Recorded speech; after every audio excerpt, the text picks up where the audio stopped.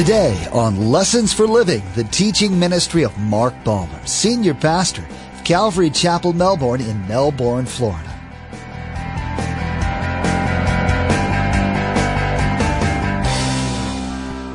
First of all, if I'm going to worship God, I have to worship Him in truth. Now, who is truth? Jesus Christ said, I am the way, I am the truth, I am the life. So you cannot be worshiping God if Jesus Christ isn't your Lord and Savior. There are many churches today where people are worshiping, they say, God.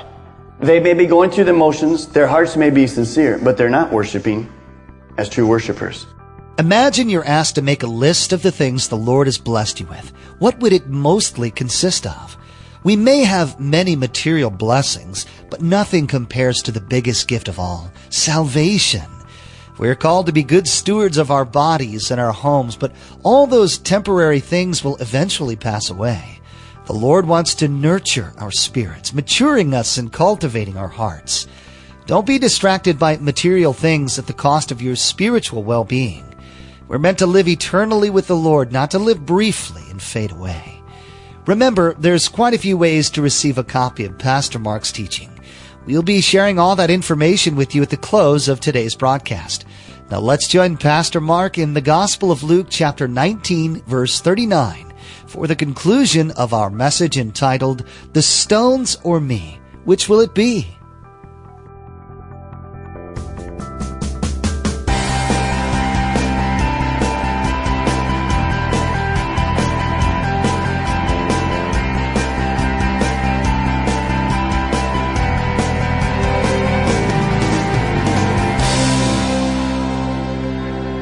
As I said, those people that were really probably knew this were the ones who had seen Jesus do all these miracles.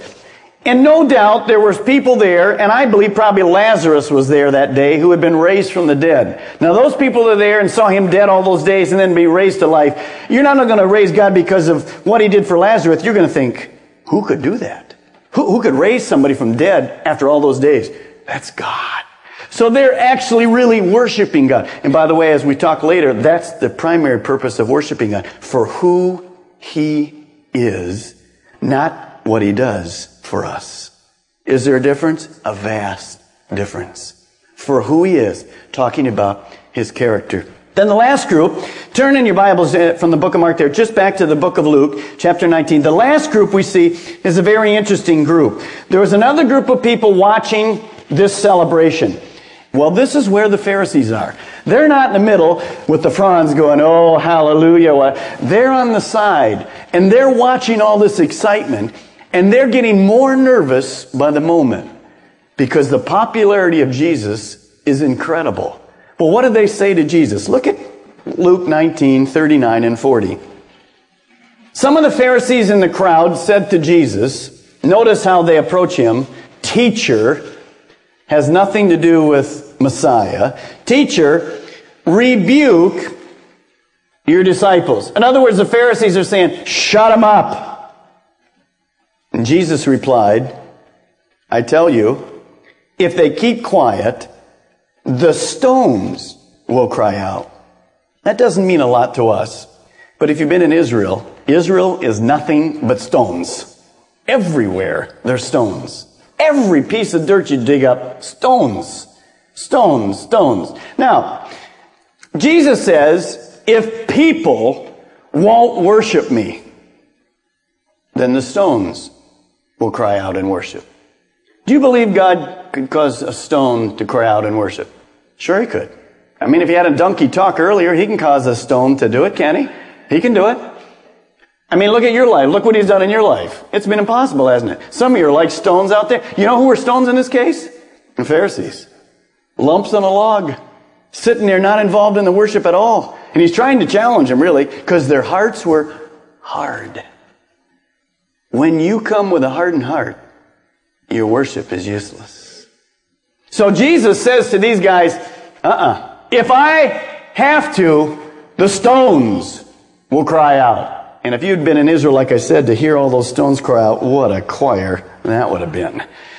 Now, where do you fit in? We've given you 5 groups of people. People that are chronically just miss the worship or miss everything else because you're always an hour late to something. Is that you?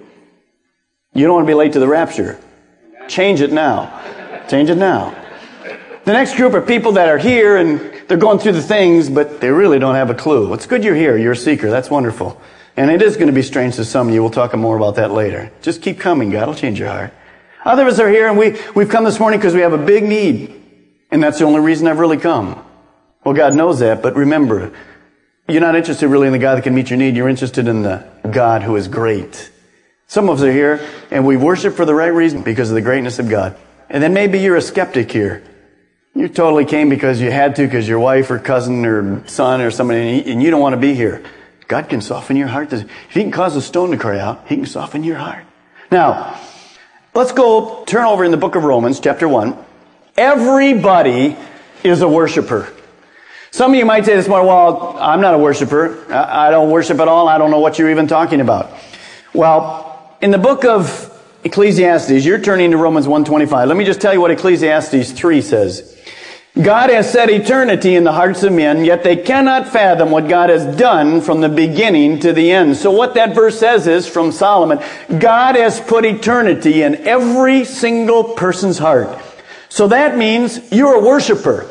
You will worship someone or something. You cannot get away from it. God has put within you the requirement to be a worshiper. Now, Satan knew that. Satan was a worshiper of God originally. Did you know that in heavens? He was the choir leader.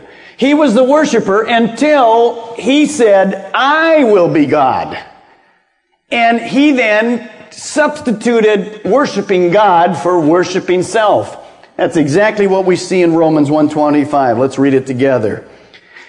And Paul is talking about these people who have given up on God and turned to their own ways. He said they exchanged the truth of God for a lie and worshiped and served created things rather than the Creator, who is forever praised. So Satan blinds our eyes often to what true worship is. And I find myself worshiping things, my possessions, my job, money, my children, even the church. Many of the colleges you'll go and you'll find that professors are worshiping one thing, their intelligence. Not God, their intelligence. And God says they've been blinded. They've removed that which should be worshipped. And if you go all over our world, in fact, we're finding more and more and more of it in the United States. Some people today and this weekend will sit down to a little idol and they'll worship an idol made with hands instead of the God of the Creator. Timothy says this, in the latter days, and we're in the latter days, people will be lovers of self rather than lovers of God. And that's exactly where we are today. We're a worshiper of God. We're not a worshiper of buildings. We're a worshiper of the Creator, who is God. Who are you a worshiper of this morning? So you are a worshiper. Well, what is true worship? By the way, anything you worship other than God is worthless worship. It's useless in your life. So let's see. Turn to Psalm 145 quickly, if you will. What is true worship? What does it mean to be a true worshiper of God? Well, we get that word in our English from an old English word called worthship, which means someone who is worthy of reverence and honor. We even have trouble with those words, reverence and honor, which is speaking about the God of our heaven and earth. Worship refers to the way we acknowledge God's worth. Then the way our knowledge of God affects the way we live. You see, worship is not limited to something that comes out of our mouth or some kind of an external kind of act. But the bottom line to worship is that it must affect my lifestyle. What I'm doing with my life. That's what worship really is. Psalm 145 says this, I will exalt you, my God the King. I will praise your name forever and ever.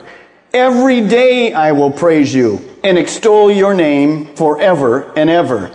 Great is the Lord and most worthy of praise. His greatness no one can fathom. Notice that gives us a definition of true worship.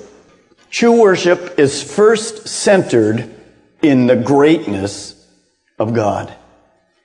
David there isn't asking for something. He's focusing on the character of God. Not what God has done for him, but specifically the character of God, that He's great.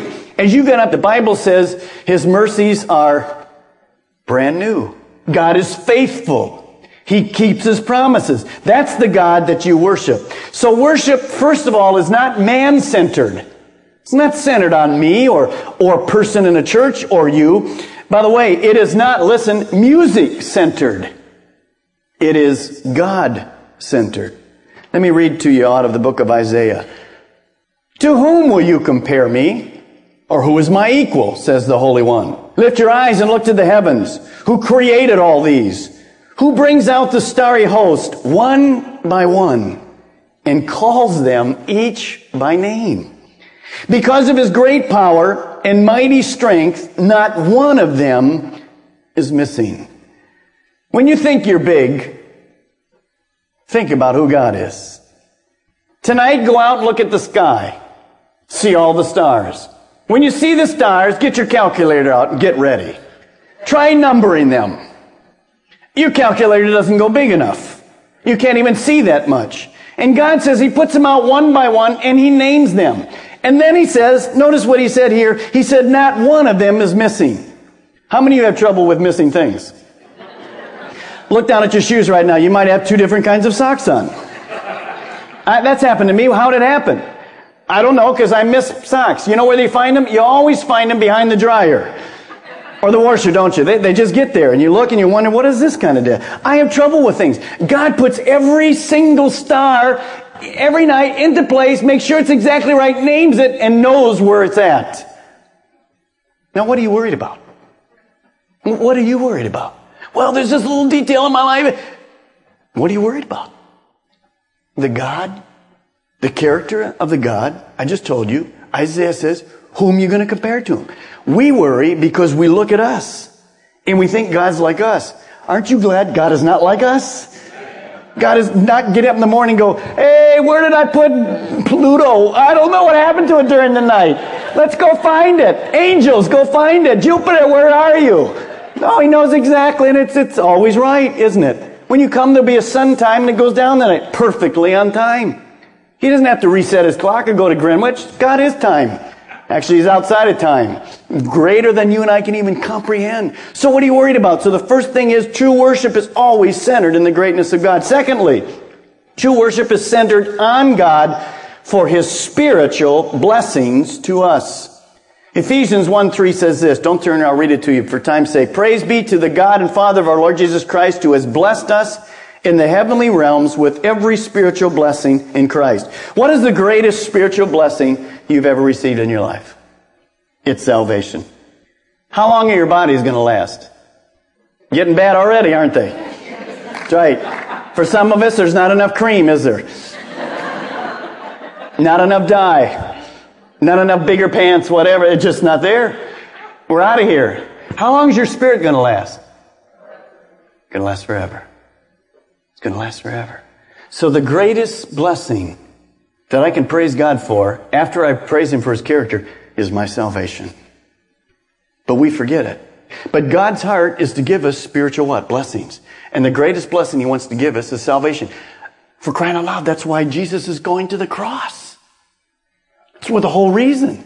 So that you and I could be free. Some of you are not free. You couldn't ever worship God because He isn't even in your heart. And that's the greatest thing that's going to happen. So let's remember that. Third thing that we find out with worship is this. True worship is finally centered on God for His material blessings to us. Now you know, the book of James says, every good and perfect gift is from above. So everything that you have that's good in your life has come from who? You say, well, no, I worked overtime this week and that's why I got it. Who gave you the breath to work overtime? Who provided the job? Who gave you the skills? Where did you... You got it. It all goes back to God. So God is not against us asking for things or thanking Him for things. He wants us to do that. But that should not be the primary focus. Now, How and where do we worship? Turn in your Bibles to the book of John, chapter 4. Since I'm going to be trying to worship God for His character first, and then for the spiritual things He's done in my life, and then lastly for the neat things that I might need or the needs that I might have, because He says I'm to ask Him for those. How and where do I do this? Now, in the Old Testament, worship was always concerned with animal sacrifices being offered. As you would walk in that day in Jerusalem, the Passover week would be filled with animals being sacrificed, centered in the town of Jerusalem. Well, Jesus came, and just before He came to Jerusalem, on His 3 years of ministry, He met a woman at a well. And what He says to her is this: there's a new phase of worship coming. I'm coming to die and be resurrected to bring a new kind of worship into the church. It's not going to be like the Old Testament around sacrifices, because the sacrifice is going to be me. John 4:24 says this: true worship must be in spirit and in truth. So Jesus says to her, God is spirit, and His worshipers must worship in spirit and in truth. Now that word worship there in the Greek literally means this: to turn toward, to kiss, to turn toward God and away from self. So worship, that word means an intimate relationship. What is God saying there? First of all, if I'm going to worship God, I have to worship Him in truth. Now, who is truth? Jesus Christ said, I am the way, I am the truth, I am the life. So you cannot be worshiping God if Jesus Christ isn't your Lord and Savior. There are many churches today where people are worshiping, they say, God. They may be going through the motions, their hearts may be sincere, but they're not worshiping as true worshipers. Don't be taken back by people's ads in the paper that say, all face welcome, come and join us. They don't believe in the God we believe in. They don't believe in the Jesus we believe in. Don't get tied up in that kind of jest. They're there worshiping. People get mistaken. They're darkened. Paul warns against false religions. Be careful. So everybody that's worshiping under the auspices of God is not worshiping the God we worship. You have to be careful.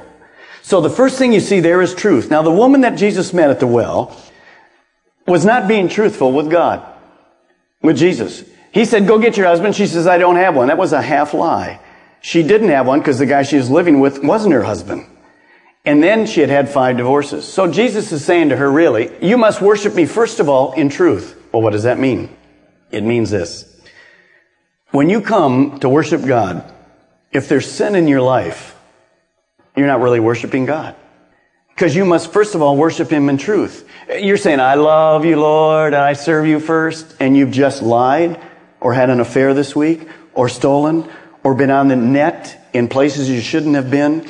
You've yelled at your spouse or your kids, or there's anger, you name it. So when we come into worship, the first thing you should do corporately is say to God, cleanse my heart. So Jesus is saying you have to worship in truth. In other words, if you're going to be truthful in worship, you have to be somebody who admits that you've sinned. David says, search me, O God.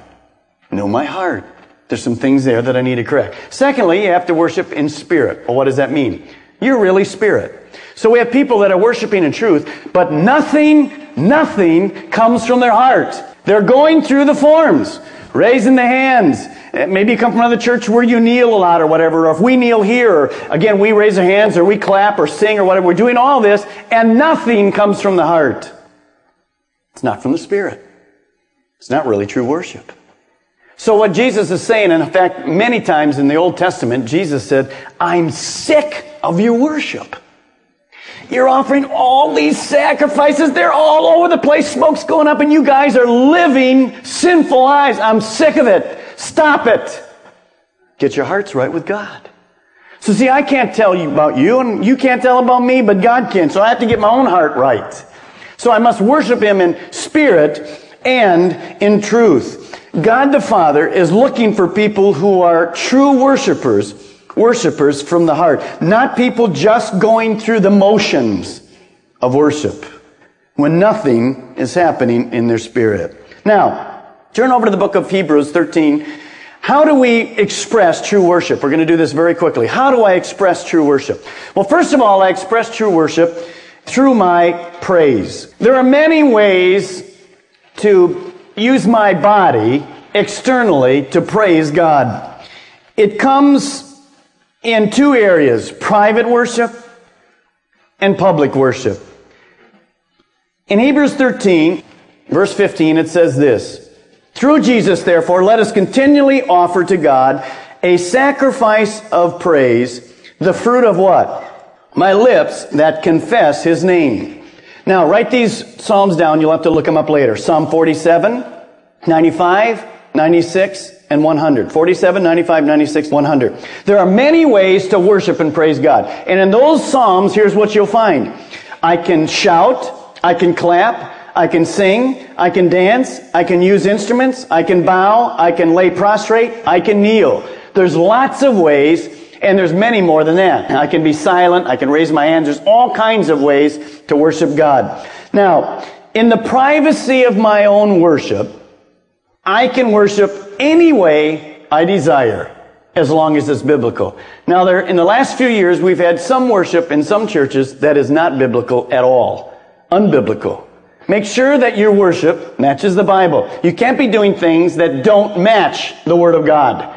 So, privately, I worship much more outwardly than I do publicly. So, when I'm mowing the lawn, my wife can attest to this, I'll put a great CD on or whatever, and I'll put it on, and I start mowing. And man, I'm out there just mowing and singing loud and whatever, and my wife will come out, "Will you shut up? The neighbors are over here hearing you singing." I'm just enjoying it, man. I'm all out praising God while I'm on the lawn. In fact, if I could have a remote one, man, I'd be real, just let it go. I'd just be following it along, praising God. But in church, I'm a little different. Now, why is that? Here's why. In corporate worship, here's two words you want to write down. When we're here together corporately, you want to write these two words down. Form and freedom. Form and freedom. In public worship, we must always remember that our external forms, the way that I worship God, are number one, not to draw attention to myself.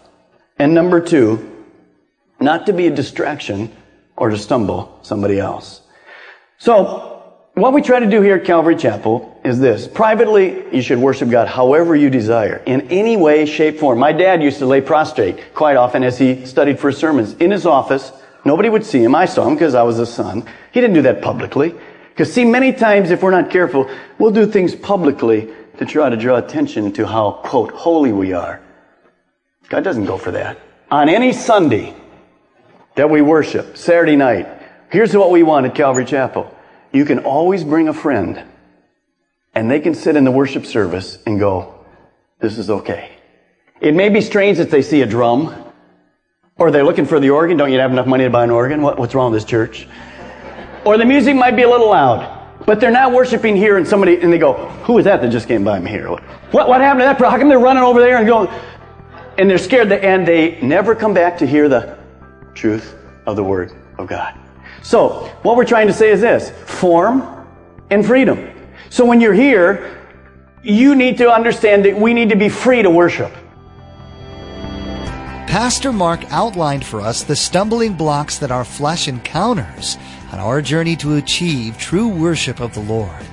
We must acknowledge the position of God over us, understand His material and spiritual blessings, worship in spirit and truth, and through praise. Ultimately, our lives are living sacrifices to Him, the ultimate spiritual act of worship, reflecting a heart for God and a commitment to His truth.